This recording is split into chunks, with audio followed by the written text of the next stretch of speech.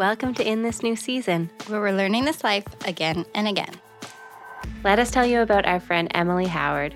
Emily is a visual artist on PEI, and she makes the most stunning landscape pieces. And there are several that when I've looked at them, I've truly felt like my heart was moved to its very core. Oh, it's so beautiful. It is all about soothing the soul by looking at her work in such a busy world. She also wrote and illustrated the most stunning book called The Morning We Met, and it follows a baby's journey to find its parents. Aw. I know, I could cry. This book honors all the different ways that babies come to us, and every parent's journey is so different, beautiful, and meant to be. It's like, That's so true. So gorgeous. Emily's website is emilyhowardart.com. You can also find her on Instagram at emilyhowardart. Welcome to In This New Season. We are so excited to have a very special guest today, Nick Gaudio, who is a very good friend of mine and somebody who came to mind when I thought, who could we interview about the job of being a dad? He is just somebody who I love being around. He's married to one of my good friends. He has 2 young kids, and he just has a kind of loving, open presence that just made me so excited to talk to him today. So thank you for being here, Nick. We're so excited. Thank you for having me. Thank What you. an intro. I know. I'm a big fan of Nick. Oh, yes, she's a big fan You're of making you. me blush. Will you just tell us and our listeners a little bit about you, just to give us some context? Who are you? Where are you? What are you doing? All the things. Yeah, I'm. So unlike you two, I'm in Toronto. You were mentioning this is our first test podcast, Zoom wise. So apologies if the audio is not right there. But yeah, I'm a dad. I have a 4 and a 2-year-old. I'm Italian, as Gaudio being the last name, as you could probably tell. And I'm married to the most incredible woman, Brittany, who I know, Kaylee, you and Britt have a lot of history together from your days at, it was at right? Yes, we used to work together in Toronto. Yeah. And so she has been kind of, my rock and my core, especially navigating parenthood, to be honest. So past 2 years have been 4 years, I guess, have been a bit of a whirlwind. Aside from that, I work in Toronto for, a landlord downtown who owns a bunch of buildings. So a lot of my work involves doing construction within those buildings to keep the buildings running. So work is a little crazy. Home life's a little crazy. I got, 2 dogs as well. So the fact that I'm still relatively sane, I tend to, pat myself on the back for that. How people tend to have 3 or 4, I give them every ounce of credit. I would never be able to do that. So yeah, a little bit about me. Tell us about some of your side projects that you and Brett have taken on. Yes. So I'm sure, those who know Brittany and I think we both have this combined synergy of some sort of ADHD going on. We cannot sit. We need to be doing things constantly, sometimes to our detriment. And we are currently, we decided, I would say, in 2021, but almost 2 years ago, we decided to buy a parcel of land up north in Halliburton, about 3 hours north of Toronto. We were going to use it for some camping, and really just kind of own that land and eventually build. Well, I guess impatience got the better of us on that. And so we started building that winter. And so we were both, full-time jobs, kind of being the general contractor on this build 3 hours away. And it was a little on the stressful side for the better part of a year. Thankfully all the trades are done. Now we're just kind of finishing interior stuff. So we've been doing that. We've been renovating the house as well, where we can. Obviously focus has now been for up north. But we kind of always had the eye to take on some side things, not necessarily to make money. I think, for this it's more of a family investment, but certainly took off more than we could chew at points and lived a little bit through regret, to be honest. There were points where I think we just wanted to call it quits and just put it for sale side, take it as it is type of thing. One of my favorite things about you is you're just so transparent and honest and wholehearted in everything you do. And I just think about how your partnership made it through doing that. That would have really put some things to the test and really forced your hand at getting your communication skills sorted. Yes, that's a great point. I think with this cottage build, We had 2 young kids.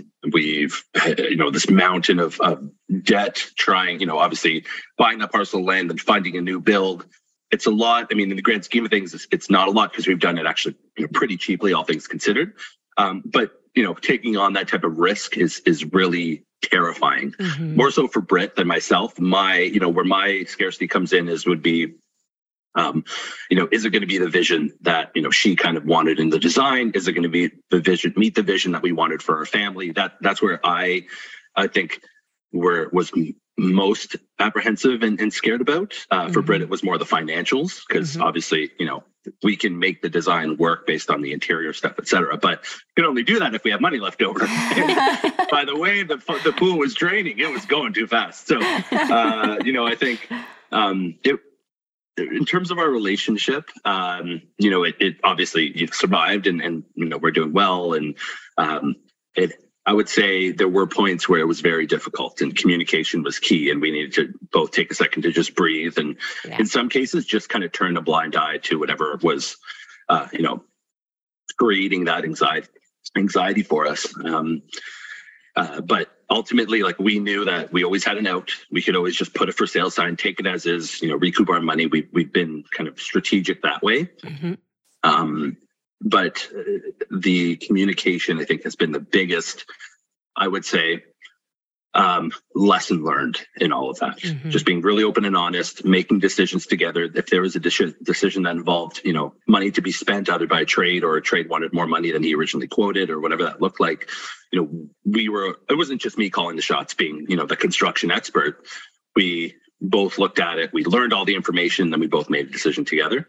But that took a good 4 months into the build to kind of come to that conclusion. That would, feeling unified would help. There was a lot of turbulence. Wow. I think that's incredible. I could talk about this part all day. I want you to tell us about what was it like adding kids to the mix for you? When your first born, your son Hudson was born, how did that transition go for you? The first I found, I think I've heard this from others as well, but my experience is that first baby is a complete culture shock. It is, you don't know what the hell has just happened. All of a sudden you went from being able to make a decision, hey, I'm going to go, go up the street and hang to the bar for a second, or, I'm going to just go run to wherever. That's not happening anymore. And on top of that, you're not sleeping. You can't, think straight because you're so sleep deprived. And now this, your partner is kind of stuck to this human. So I think that transition from being, double income, no kids, to now, single income plus, I guess, maternity, EI, whatever you want to call it, plus Hudson, a really big shock. For me, the biggest thing was kind of seeing Britt take on that role and the stresses that come along with that. For me, the hardest part about it was I was pretty much a vestigial feature in the house. I had no skin in the game when it kept to, keeping Hudson alive. I couldn't naturally feed him, right? Yeah. Biologically speaking. And kind of that helplessness where you go from being a key contributor and kind of co-owner of every decision now to, it's all about the baby and our job is to keep, him and them alive. And so we really kind of siloed that to Britt, looked after Hudson, and my job was to look after Britt. And I think once we made that delineation, it helped. Gave me Did that take a while to get to that understanding with each other? Did it take long? Yeah. Oh, no, I think we kind of chatted about that previously. Britt has friends who's had she has a couple friends who have had little kids. My sister recently, 11 months prior, had her daughter. And so I think we've seen other couples go through it, and we've chatted about, how we're going to divvy it up. I think we weren't ignorant to the fact of our role once a baby comes. But obviously in theory versus in practice is very different. And I've always said, right from when she was pregnant, we are prepared, but we're never going to be ready. Right. Yeah. Right. Totally. And so it was a bit of a shock to the system. And then, once you get out of the 2 or 3 month fog, things start to liven up. You have your first 5-hour bank of sleep and you feel like a completely new person. Yeah. You know, what happened to the baby? How are we sleeping 5 hours? How do we do that again tomorrow? I think that's such a good point that in theory you were on board, and then in reality, emotionally, that delineation of roles of my job is to care for Britt and her job is to care for the baby could have felt. What did that feel like? Do you remember processing that in the beginning? Yeah. I mean, I think of as a dad, you know, with my personality, I really enjoy kind of, this is going to sound really, I don't know, however it sounds, but like, I like having a certain amount of control. Like that, that's what brings me comfort, being able to make decisions and being able to understand what to do. Like I've since I've been a kid, I've always kind of been like that. But with a baby, there's no control. So I think that was one of the hardest parts. And then on top of that, you know, just your emotions, because now, you know, your partner, and then, you know, in my case, Britt, who's always just rock solid. She, you know, is now a different person. She's a mom, and she has a really hard role in being a mom. And so watching her make that transition is difficult. I mean, it's amazing, but it's also difficult because there's a lot of emotions. There's, you know, hormones, and there's babies crying, and you're sleep deprived, and you know, this person who was a very different person a week ago now as a mom, it is vastly different. And again, not in a bad way, but just in a way that is different, and her role has changed in the world essentially. Yeah, and who you knew, it's like the transition's gigantic for everybody because it's like who you knew to be your partner, she's going through such a transformation, so then the entire relationship has to transform. Yeah, there's like a mourning period. Like it's a really lovely period, but there's also like that mourning of missing that person. And it's never just you two again. It's not, and for Britt, I'm sure too, I know for myself, I was like mourning who I was before. And my husband was mourning who I was before, you know? Like, even though we were both happy with who I had become, there's still that, like, it's a hard transition.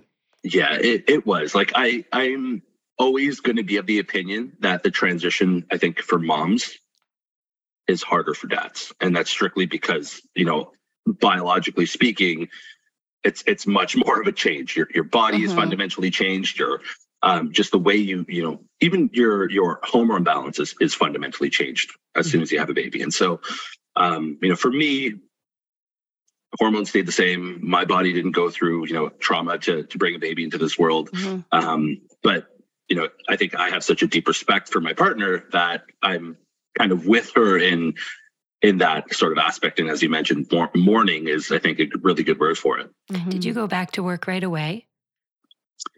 I took 2 weeks. No, I actually took a week off intentionally because I knew, you know, for the first, I would say 3 months, me being at home would just be, I mean, I was also kind of working from home because I was a project manager at the time. I would go to sites and then come right back home type of thing.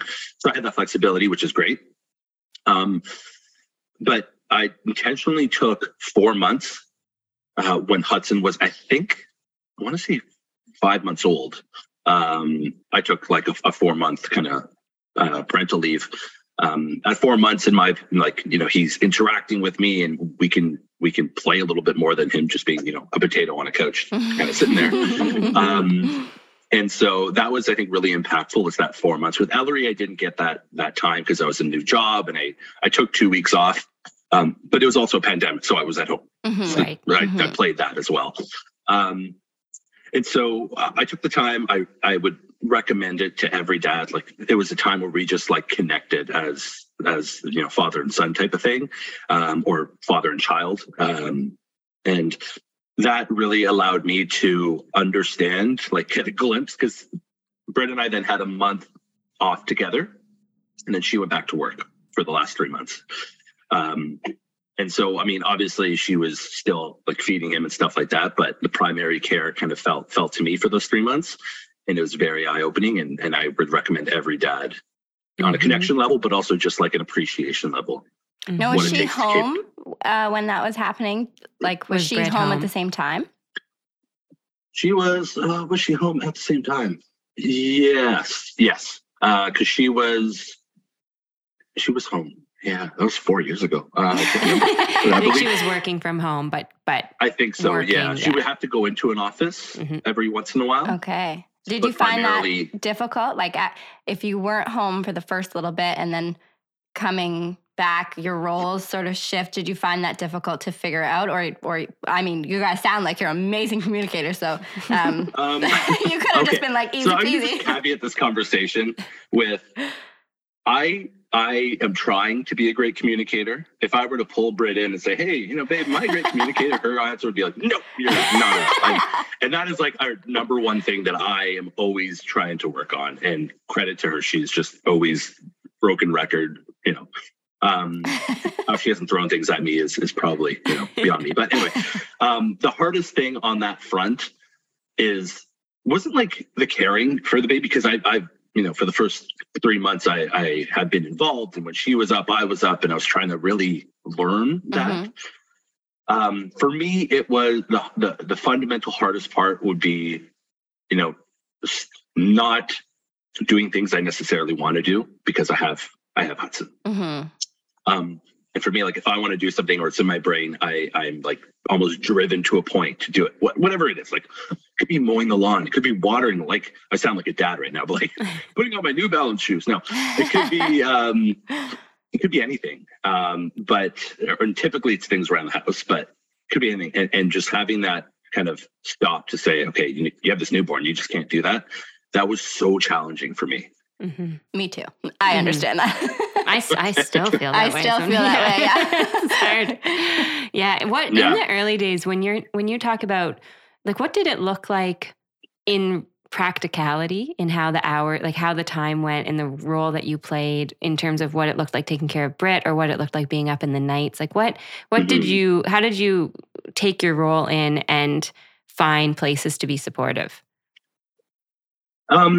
Again, maybe, I think that's a good highlight of another challenge was Britt is very independent. She can, do her own thing and knows what to do and knows what she needs and will go and get it.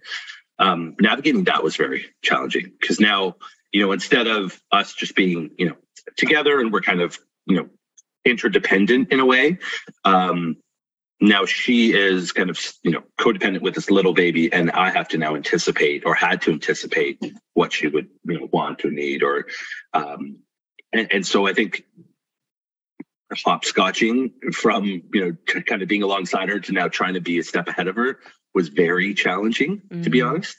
And I think in a lot of cases I probably failed or probably didn't do what exactly, she needed at the moment, but I thought she might. She's always been very communicative with me and tells me right off the hop when, she needs something or what exactly she needs. And so I think if I was to say like the challenging part about anticipating it is really, I guess it is that anticipation piece of what Britt needs, because I've never necessarily had to do that when we were just us two. That makes sense. Yeah. Yeah. Kim, just going back to what you said about how you had so many conversations with new parents or people that had already had children. A lot of those conversations are usually focused around the mother and the baby. Did you find that you had a good support system of like other dads? Because I find that mothers can be very open and vulnerable with each other, and then they might tell their partner, but the dads don't seem to have that outlet as easily. Like we have it sort of built in already, just like in society. And I don't, and that could just be my naivety, but I just don't think dads have that a lot of the time. Not to the extent. And it's a great point that you made, because, I had my brother-in-law who was, had Olivia, my niece. And so, I was watching and kind of, chatting with him. I also had my other brother-in-law on Britt's side who had, a little girl at that point.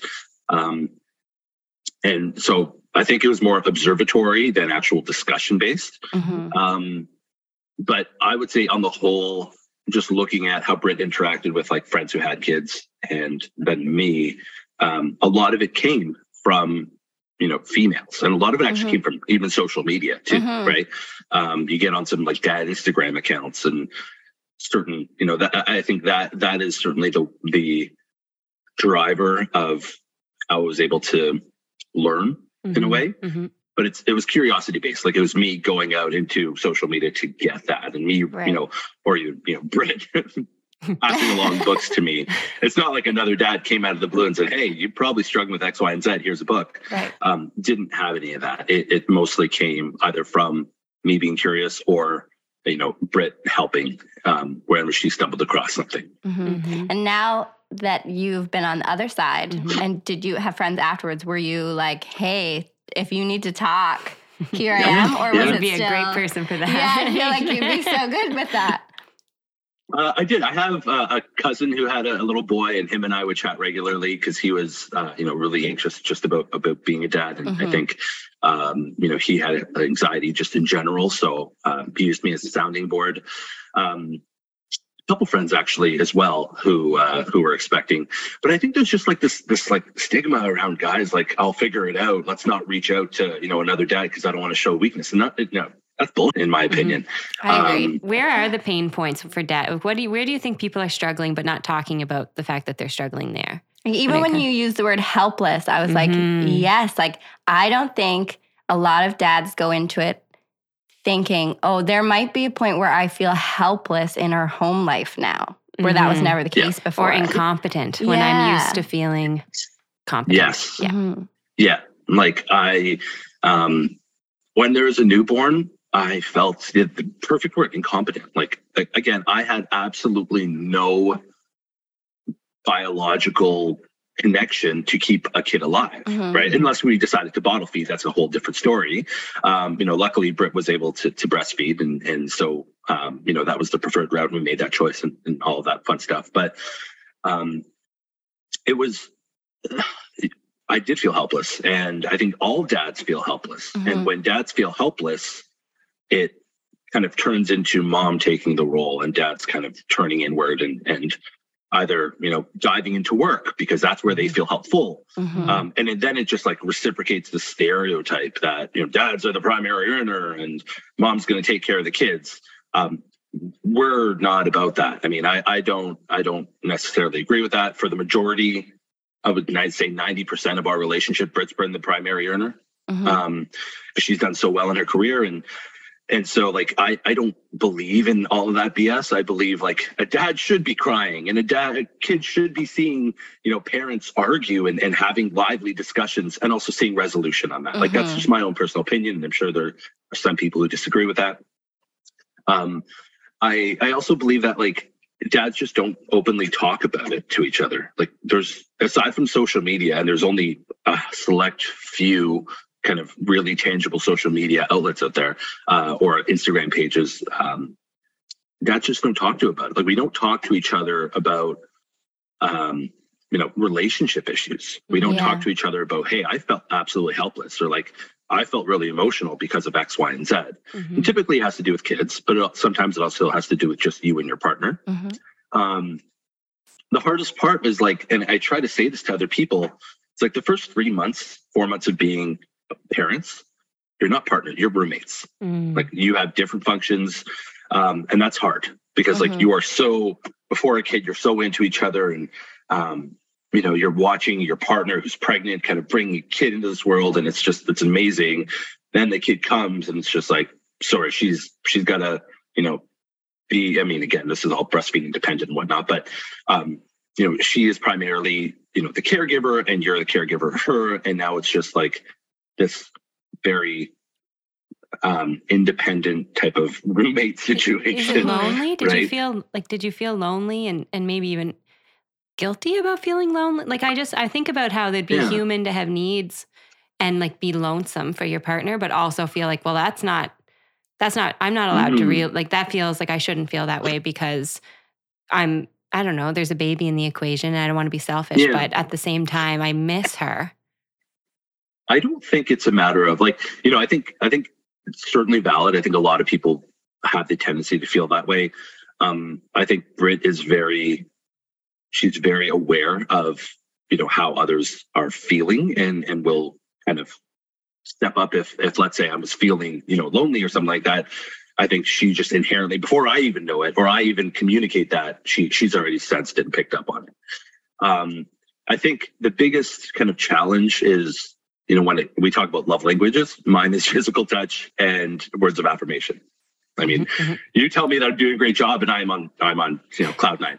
And so that was, I think, a little difficult because obviously, put myself in a new mom's shoes. There's this thing that's clung to you, breastfeeding, and like, I didn't want to touch this guy. I don't want to touch anybody. Leave me alone. And so I respect that, I think, and I looked at that as in the sense of like, I totally understand. I'm never gonna be resentful of that. But that being the love language, it was just like that was a challenge for me, right? Because it was how I communicate love. And probably similar with words of affirmation. Sorry? Like there may have been less words of affirmation during that time too, because she just more, a lot to do for herself. Like she would have been hoping maybe for some words of affirmation towards herself. About all the work she was doing. Yeah. So with Britt, she is very much acts of service and gift giving. Words of affirmation and physical touch do nothing. And so like we are just butting heads because I'm like, hey, give me a love and hug me. And she's like, can you just do the laundry unprompted? That would just speak volumes. I love that I love that your love too. language. It's like, that makes me so happy. Britt and I have, I would say this is mostly, if not 99%, her kind of saying, hey, let's do this together and let's learn about love languages, or let's, do this vision board together or whatever. Because I think, she knows that I'm a very linear thinker. I'm a very, I need to see it and do it, and it has to be tangible for me to absorb it. Right? I'm not good theoretically. And so she is kind of knowing that she's driving all of those kind of, growing opportunities for us. But yes, the love language things it's a real, even to this day, it's a real, I wouldn't say issue, but probably point of contention. Because even though I know it is acts of service, and even though I know it's gifts giving for her, I'll still go and, give her a tap on the butt or like give her a hug. It doesn't resonate with her the way it would resonate with me if she were to do that to me. And that's just our love language. That's how we operate. It's like Homer's bowling ball, me, right? Sorry? It's like Homer's bowling ball for marriage, right? Exactly. Hopefully some of the listeners get that. It's a Simpsons reference. Yeah, absolutely. If you don't, then you got to watch The Simpsons. I had chills when you were talking about feeling incompetent and feeling helpless. And I just wonder what would help someone shift that? If you're in that, if people became more aware, like you might feel that way, just so you know, and like validate that feeling and be prepared for it, then what helps get out of it? What helps shift from feeling helpless and incompetent into feeling more of a place of confidence? That's a great point. And I've never actually given that thought, I think, until this moment. And my answers kind of naturally came in the sense of when I feel, and I think majority of males, dads, people in a similar position to me, when they feel incompetent and they feel helpless, I think that can come out as defensive and come out as frustrated and it's just internalizing and really coming to the sense of what that fear or anxiety is that is showing up as defensiveness or showing up as frustration. And so I think there's definitely a self-awareness piece that I think dads aren't open enough about, and including myself. I'm not perfect by any means. I am a very defensive individual, and again, it's something that I will always probably continue to try to work on. And but when I'm feeling helpless, I feel frustrated and I feel defensive, and I react a lot more.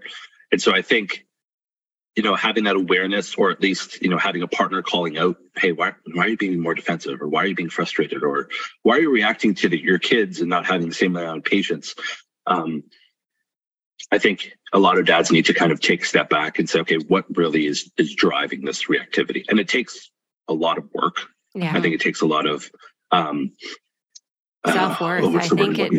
I think it takes a lot of self-worth to be able to look at your, to be able to sit in that feeling of like, wait a second, this is a pretty vulnerable space for me, and I don't feel competent, and I don't like how that feels, and that's why I'm reacting this way. Like to make that about an internal thing instead of an external thing really does need a certain baseline of self-worth.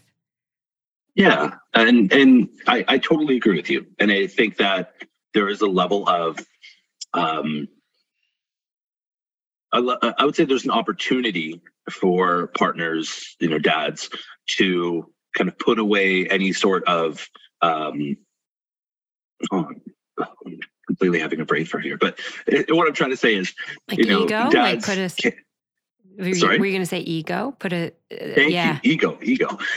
Put away your ego and, have that, first of all, like have that reflection. Secondly, once you understand that, have that communication. Yeah.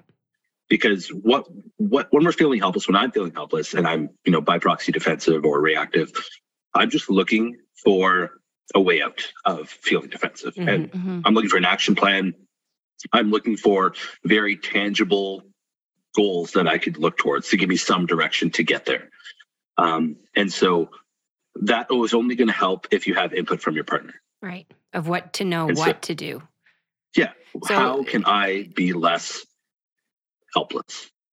Let us just tell you about one of our sponsors, Central Coastal PEI. We are so excited to have them join us this season and that they invited us to spend the night at the Meridian 63 Luxury Camping in Bon Chat, PEI. Oh my goodness, we had the most restful night in this beautiful, stunning nature. We had a bonfire. We were looking out at the stars, and I couldn't believe we were doing that so comfortably with none of the downsides of camping. And we were so close to town. Feels like you're far out, but you're not actually. It's everything. Short drive. Yeah, Central Coastal Drive is actually super close to Charlottetown. So it's the perfect spot to stay if you're visiting the island and want to investigate and venture a whole bunch of different spots. Or if you just want a little getaway and you're from here, it is such a nice place to curl up and retreat and just really enjoy what PEI has to offer. You can do some mountain biking or fat biking at Brookvale. We went for a beautiful hike through the property at Strathgartney Provincial Park and Bon Chat Hills. And let me tell you, after that beautiful hike, we were so hungry. And we went to Lone Oak Brewery and had a delicious dinner and some very tasty beer. Very, very tasty. And then we even capped the night off with some cider from Riverdale Orchard. I'll tell you, we were getting wild, you guys. 2 drinks. Wild gals. Central Coastal PEI offers so many wonderful things, including Island Hill Farm. I don't know if you have been, but my girls absolutely love those baby goats. And I think, Alyssa, your family has a pass. We have a pass. We're frequent visitors. Yeah, we love it. Central Coastal Drive is an incredible, incredible spot to adventure. We hope you love it. They're going to have really cool itineraries all season long, summer into fall. Check out their socials at Central Coastal PEI. I like 10 out of 10 recommend, really. Me too. Go to www.centralcoastalpei.com to find out more. If a new dad came to you and said, I'm feeling, like, let's say he could verbalize it or you helped him verbalize, it sounds like you're feeling a bit helpless and incompetent. What would you suggest he do? I think identifying it first, right? Like if a dad came to me, I don't think it would be, hey, buddy, I'm feeling defensive or not defensive, helpless and incompetent. Wouldn't it be great if it was? I don't think a dad would ever come to me, and I don't think dads come to each other already at that step. I think they come to each other saying like, yeah, I've just been pissed off lately. Mm-hmm, you know what I mean? Like it's going to be that. That's fair. Whatever is showing on the outside. Mm-hmm. And then, I think from there, that's where, I or other dads would just say, like, what is it? What aspect of your life is pissing you off? Is it work? Is it home? Is it that, your wife has just been, or your partner's been kind of nonstop about like things that they need. And, I hate using this word, but like a nag, you know what I mean? I don't ever use that in a relationship, but I don't know how else to verbalize it in this moment. And like all of that, when, in my opinion, says a lot about what the core issue is. And 9 times out of 10, that core issue is going to be that, the dad is being incompetent in some way that is not resonating with mom or their partner. And then let's say you got to that point, then what might you help them do next once they name or can figure out, you're right, that actually is the root feeling here? I think first thing is like talk to them. Talk to them, saying, there's definitely a gap. There is some sort of barrier between us. There's a lot of resentment on your part. What is it that I'm not doing, or what am I doing correctly that I can be doing better on? And being willing to take that feedback. Again, there's some self-worth, right? Like to create the emotional safety for both people, someone to share their idea and feedback, and the other person to be willing to receive it openly without too much defensiveness, and not just hear that as so you think I suck. It's hearing it more as like, I'm doing a pretty good job, and I could be doing an even better job in these specific ways. Got it. I think that part's hard for people. Yeah, absolutely. And I think you nailed on two things that I would love to unpack. And that is, the first is the defensive. The first thing is defensiveness. And so if we were to talk about defensiveness in a whole, like I think I said it previously, but I'm a very defensive person. And so, dad's aside, and just to answer kind of our first question, your first question is, my recommendation, or what I would, chat to another dad about, would be talk to your wife and just accept the feedback and work together as a plan to action that. And now let's fast forward to my life, where I am very defensive, and I still to this day, with 2 kids and being in a role of a dad for 4 years, still get defensive and still turn inwards and still kind of feel incompetent. And it's not like there's no magic bullet. I think it's always going to be something. I even see it in my dad, to be honest. Right? So well said. They've been married for 40 years. Well said. And so I think as long as you're kind of working to recognize those signs of helplessness, incompetence, and then having that communication strategy, because the reason for helplessness and incompetence is going to differ. It's not always going to be this exact same thing, right? It's going to differ depending on what your needs of your partner are. It's going to differ depending on, what the needs of your kids are, what life stage you're at. It's always dynamic. It's always changing. But I think that's probably one of the hardest things that we are still trying to navigate for Britt and I is that defensiveness for me. Like almost to go in and tolerate that feeling and be familiar with your own defensive pattern, to say, if I just, I'm going to feel defensive, I'm going to sit with it. I'm just going to sit with this old defensiveness until I hear what she's saying. And then I trust myself enough, because I just keep thinking you'd have to trust yourself enough to let the defensiveness come up and like a wave, like rise up and fall, and trust yourself that whatever the feedback is, you actually can figure it out, that you're good at figuring stuff out. And so even if it initially feels intimidating and initially creates defensiveness, there is a version of you in the future that is going to nail it and then ultimately get to that point of feeling really confident. That's what you would have to do that. That's the goal. So if I can get there, no issues in the world. I think for me, defensiveness isn't necessarily incompetence. Like, I think at this point where my kids are, established, they're older. I know the role of being a dad. I know what to do to keep kids moving. It is more of guilt. And so my defensiveness is no longer helplessness. My defensiveness is guilt, because I know. Ooh, chills again. You honest man. That's so good. And I do appreciate that, but I also want, again, caveat is that I think it's still something we work towards weekly, right? I think for me, when I get called out on something that is, maybe something I've missed, or we've chatted about it last week, and I still, I did it for a couple days, and then I kind of went on and forgot to kind of keep it top of mind type of thing. Whatever that looks like. When it gets brought up in the future, guilt spiral. I get defensive, and I'm defensive because, I missed it, and I forgot about it, and I dropped the ball again, and I feel so guilty about doing that, because, I don't want to let Britt down. I don't want to kind of let kids down.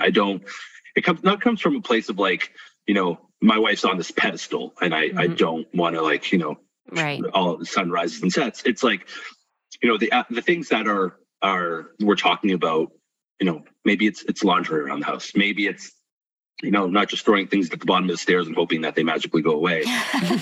Or like, and you laugh because I feel like you're probably in the same boat. Yes. I mean, I think Greg would say I leave things and magically hope they go away. He's looking at you. He's like, that's right. This is the right answer. Greg's like, so what was your plan with those dishes? Yeah. So, I mean, imperfect. Yes. Right here. But it's also like, another thing that I think I want and need to get so much better on is like planning, right? Mm-hmm. Planning for birthdays, planning for Christmas, planning for any holiday. Britt takes that role as it is right now. And I think it's, she thinks about it in months in advance, and she has that creative side, and she's just like, and it turns out to be like this magical thing where like, the Easter egg hunt, for example, like you just see the joy in the kids' eyes, and I love every moment of it. Mm-hmm. And I want to be there. But I get defensive and guilty because I wasn't playing, an active role in it, but I still want that outcome. Mm-hmm. And so like, how can you not want to do it and still want it to happen as a partner? And that it's frustrating for her. It's frustrating for me because I feel guilty and I don't think about it soon enough, right? To go into that planning, and I don't put the thought into the creative side of it. That mental load of parenthood. Those two words, mental load, I think is something that is consistently in my brain, and something that, I think one of my greatest weaknesses as a dad is to understanding and being proactive and carrying that mental load. It comes from, a couple things. And, Britt is very organized. She's especially organized. Like that's her, she would be a superpower level organization, right? So and so like she's on top of things. She's got, a planner, and I think she just inherently remembers and thinks about things like months before I do. And so like the huge deficit from me, like that is something that I'm just like trying to grasp, but it's extraordinarily hard for me to grasp because I'm more of like, we're going to wait till a couple weeks before, and then we'll give it some thought. And then like the week before, then we'll kind of dive into it. When all of the stores no longer have Easter stuff is when Nick's going to the store to get Easter stuff. And like, I hate having that stereotype because like, it's like, when you go to a mall at Christmas Eve and it's only dads shopping there. I hate that because like, I'm there too. You're there? Okay, fair. Okay, thank you. But like, I hate the reality of it. And I'm trying to get from not living it and I'm trying to get to not like living it and being that person. It's just hard. I mean, I'm not doing it, and that's something like that I'm always trying to work on. That's such a societal issue. I think like we're even when we're trying to break those issues in society, the way people go about it can be a little icky sometimes. Like there's I don't know who it is on Instagram, but there's like a little thing like your wife is your partner, not your mom. And I'm like, yeah. That I know you mean well, but also why the mom? why is the mom the only one doing the things in that? Like we're trying to break that cycle, but we're still like that actually didn't break it because then you're just comparing to your father's wife. You know what I mean? Like it's the same. So societally, it's hard. Yeah. Like I've seen that, and I've. Well, wait a sec. I understand like the intent. So the intent is good. I didn't mean to interrupt. Message still icky. When you actively have tried to shift it, like in your mind, you're like, okay, this holiday, I'm no longer falling into the old pattern. What becomes the block? Like, is there fear? Is there, like, let's say that because when you're intentional, you're very intentional. Do you worry you'll get it wrong? Like, what happens? So, I think I've never unpacked that.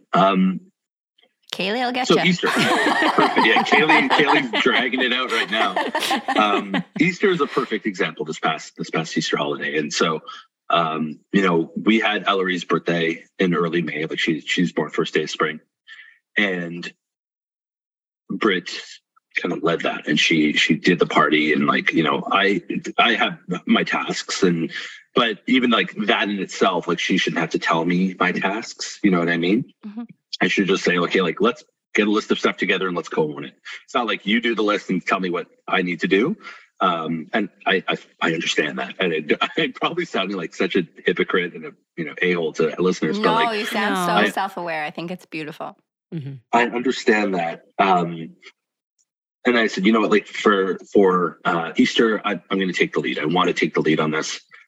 And so we get to 2 weeks prior to Easter, a week and a half prior to Easter, and in conversation, Britt's like, yeah, I got all the Easter stuff. Mm-hmm. Like that, I probably wouldn't have actioned that for like 2 days, and she's already done it all. Mm-hmm. And like I had set up, just plans with my family. I to do like got a dirty look there.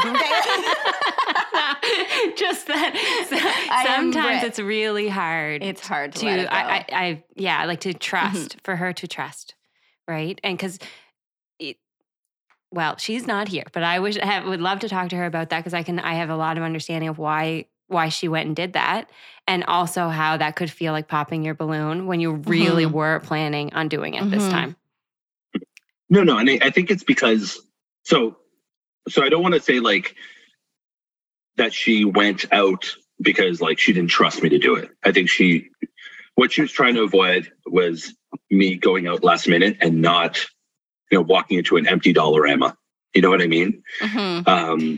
Is that she different? was like trying to protect you, yeah. but actually she's just hurting both of you in that. Well, not to speak for her, but for me, like that's Alyssa move. If I ever heard one. That's what I do. Like I'm going to protect everybody's feelings, and everyone's going to feel great because I'm going to take care of everything. And then you actually end up kind of hurting the other person's feelings, because they were like, "Well, I was going to do that. Like, just you got to give me enough time to do it." Yeah. I think there's definitely that aspect. Were you actually? I also think that like maybe there's a certain level of distrust because I haven't necessarily proven it. Mm-hmm. You know what I mean? Like I think that's also a very valid it's point. not a proven. But in your heart, do you think you were going to do it, or were you relieved when she did it? Column A, column B, right? And I'm going to say that really truthfully, because column A is like I probably would have remembered 2 days later, 3 days before, and like gone to do it, right? And at that point, picked over stores, you're not kind of, getting. But that's a natural consequence that you may have then in your body remembered and given you the impetus to change how you did it in a future year. Or maybe you would have spontaneously come up with something cool. I know that when I released the grip and let Greg do things his way, he usually does it in a really cool, different way than I would have done it. And I'm always like, wow, there is more than one way. Yeah. Yeah. And your way is actually great. I would never have thought of it, but I actually really like it. Like it, sometimes I just have to just trust that. Like trust that there's more than one way. And even if you go, because he loves the last minute shop for Christmas and for different things, like, and he pulls it off. And so I have stopped survival making that be a problem because it's really me managing my stress around. That's not how I would do it. That's stressful for me. But if I trust enough that no one is getting a reduced experience, and he doesn't find it that stressful. He likes to do it that way. Well, really, what's the problem? Mm-hmm. I think that with this Easter situation, you're giving such a good, relatable experience. Yes. Like that is so bang on of what happens in that dynamic. It's not to villainize either person. It's that both people, like you're having a lot of understanding. She was having a lot of understanding. Like it's coming from this place of love, but it can reinforce the pattern accidentally. Mm-hmm. Yeah, and I think it does do that. And like to your point, and good job, Greg. The background there, thumbs up. But for me, I don't think I've had the opportunity to pull it off, quote unquote. Mm-hmm. You know what I mean? Yes. I'd like you to have the opportunity to pull it off. Mm-hmm. Sorry? I would like you to have the opportunity to pull it off. Would you like to have the opportunity to pull it off? Oh, totally. Yeah. Absolutely. But I think, for me, in order to do that, understanding, Britt's modus operandi is, I think I have to pull it off sooner than a week out. Mm-hmm. And I think and then rightfully so. I mean, I think if I was in her shoes, I would. So? I would Listen, totally you know stay. I love Brit to the end of the earth, but does it have to be a week out? Does it have to? I love you, Brit. Have to? I am But, you, Brit. I understand. She's going to listen. She's going to call you. She is. We're using you as a placeholder for so many of us, right? Like this is a very, that is coming from a good place, right? But is it true? Does it ever give you the chance to reduce the load she carries if you're not allowed to actually carry the weight, like the actual consequences of it? Absolutely. Like we have done, coaching. Brendan and I, we've chatted with a really talented individual. Her name is Allison Villa, and chatting about just that is like, in order for me to carry the load, it has to be on my time, because my time is not her time. Right? Her time is my time minus 2 weeks. You know what I mean? Yeah. And so, but the consequence of that is failure. And so, on my side, and if I'm going on my time, there's a real chance, or not a real chance, but there is a chance that it might not turn out to her vision. It probably won't turn out to her vision. There's a chance that it might even not turn out, right? But that is something that I need to understand is a real consequence of me being late in X, Y, and Z, or me, not thinking about it till the last minute, or thinking about it till it's a need and not necessarily a want. And also, who's to say that if it's her vision, and your vision matters too, right? Like it would, if how do I say it? I just keep thinking that if you have the risk of the failure, the consequences on you, it's not just about failing to meet someone else's vision, but it's that's when you start to become the person who makes the list. That's when you start to become part of the vision making process, because you have carried it equal, you have actually carried the weight of it, as opposed to being an execution person of someone else's vision. Is then you're going to feel really, really, it's very risky to try to match someone else's vision, as opposed 100%. To feeling the ownership to say, I have a vision, or we have a shared vision and we both value each other's input on this. Yeah. Yeah. I really appreciate you saying that, because I think that's something that is again, a huge, that's something that's a huge deficit right now in our relationship, especially when it comes to planning for things and being on a kind of creative side. When we talk about the cottage build, or when we talk about, any renovations we're doing, or stuff that has to get down around the house, that's my vision, if you know what I mean. I'm the one who kind of can think months out and strategically plan. But when it comes to things that are focused on holidays, or focused on birthdays or birthday parties and stuff like that, that's where kind of Brit has that vision. And I think we've done a lot to incorporate her vision into the building side of things, and just running the homes and properties and stuff like that. And I think now we need to, and I would love to kind of build my vision into it. But it's not just build a vision. It's I think I still need to create a vision. Yeah. I don't even know what that looks like. Because right now you're trying to just not disappoint the established vision. And usually when people, in this specific zone. I think that's, you hit the nail on the head, right? I really appreciate you saying that, because I think that is an established vision. And it's something that has been driven by Brit for a lot of things. But the proof is in the pudding, because it's magical. When the kids are doing the Easter eggs, it is magical. Right. And she thinks of so many cool things. You can't argue with magic. No. But Nick, you are also magical. You also have the ability to bring magic to those kids. I would say, isn't the magic in the presence? Yeah. In the not physical presence, your bodily presence, your mental presence, your embodiment. Because we can have these beautiful visions. At least for me, I do this. I think, okay, I'm going to make it this way, and it's going to be perfect because I have these party decorations or whatever.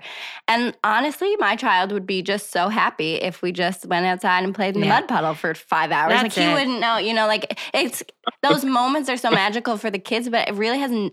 doesn't really have anything to do with a lot of our vision. And it makes me think that sometimes when I'm in somebody else's setup, I'm comparing myself to if I could have done that setup, and I'm looking around, I'm like, nope, I wouldn't have thought to do that. I wouldn't have thought to do that. I wouldn't have made like it. I'm feeling less than by comparison to someone else's, like what they executed that was out of their mind.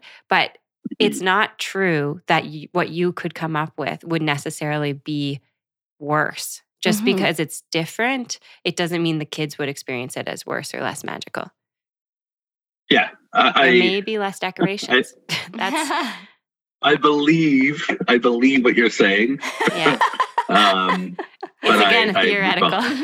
Yeah. I know. I get I believe it. what you're saying. I don't want to, And this comes back to some childhood stuff that we won't get into, but it's likely around anxiety to do with, like, that would have to be connected to what is the risk of my kids missing out on this? Like, how secure do I feel in releasing the grip on this? Or am I really tight on the grip on this because I want to ensure they receive something that I don't think I received, so I'm not willing to risk that they don't experience it. I think there may be an element for Britt coming from that place. And then for you, potentially with a little more security around it, we were thinking like, I don't know, Easter was pretty good.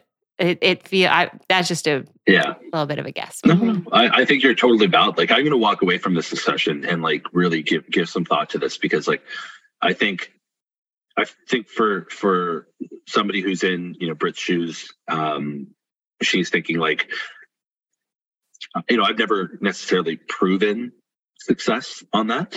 And so, I think I have to prove it in kind of her timeline. And then there's comfort in me proving in my timeline. You know what I mean? In terms of like preparing for something. And I think, for just objectively creative wise, I think she's much more creative than I am. I mean, decorations, and like we had Ellery's party, and it was like old McDonald had a farm themed party. And like, it's just like, I don't know. It was awesome. Like, even down to the details. It's so sweet amazing. how much you cherish her skills and you give so much credit where credit's due. That's such a lovely and it goes quality. both ways. Like, I think, going back to the reno of her first house, like she walked in and she was just like, I don't want to do this. I don't see what's going to happen here. There's dirt on, there's somehow it was, and I say this without joking, it was less dirty after demolition. And I'll send you pictures like after, but it was absolutely just rancid, this place. But she walked in and she was thinking like, how are we going to move a wall, and how are we going to take this down? And I think at that point, in any kind of renovation type of work, I have that vision, and it's like she trusts me, right? And then kind of fast forward to like birthday parties or Christmas or stuff like that. I love her vision. And I cherish her vision because it just visually looks amazing, and the kids have such a great time. She like always has these fun things to do. So I don't want to say it's very one-sided. I just think it's more often than not on her kind of creative vision than mine. Because like, we're gonna have a birthday party more often than we're gonna renovate a house. Totally. That's a little bit more of an annual. There's a society also might.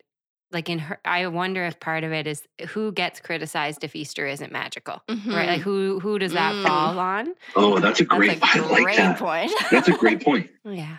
Like, another reason why, like, objectively, I think it's there's so much more like emphasis on moms to be perfect than there is dads. Yeah, it drives me effing crazy. Yeah, luckily we have that like built-in open conversation support, but it comes with a lot of comparison, unfortunately. Yeah. And I totally agree with you, and I don't like any aspect of that. Right. I hear you. I think that this has been just such a wonderful conversation, Nick. I appreciate you so much. I think that this sort of nailing the helplessness feelings and the incompetence feelings is going to probably ring true for a lot of people, and understanding that when that starts in those early days, to try and sit with that feeling. And there's things that you can do to just, like, in the same way that we're talking about with Easter or birthday parties, being given the space to to fail, like being given the space to hold the weight. I think that can happen in early days of being a dad too, where it's like, if I can just give you room to figure this out and trust that you can figure out how to soothe the baby and get them to sleep. Trust that you can figure out how to change the diaper, even if you're not that good at it for a while.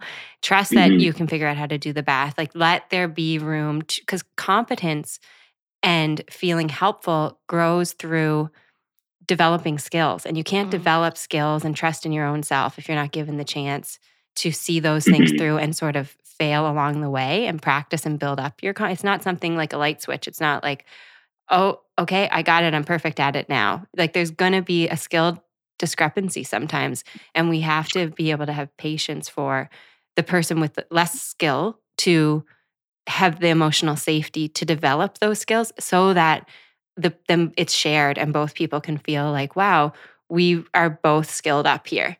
And at the same time, I think there probably is reality about cherishing each other's strengths and recognizing some people, like, I may have these strengths, you may have these strengths. Great. Let's just be happy about that. Good thing we are covering different bases here, right? Like, it's a mix of both.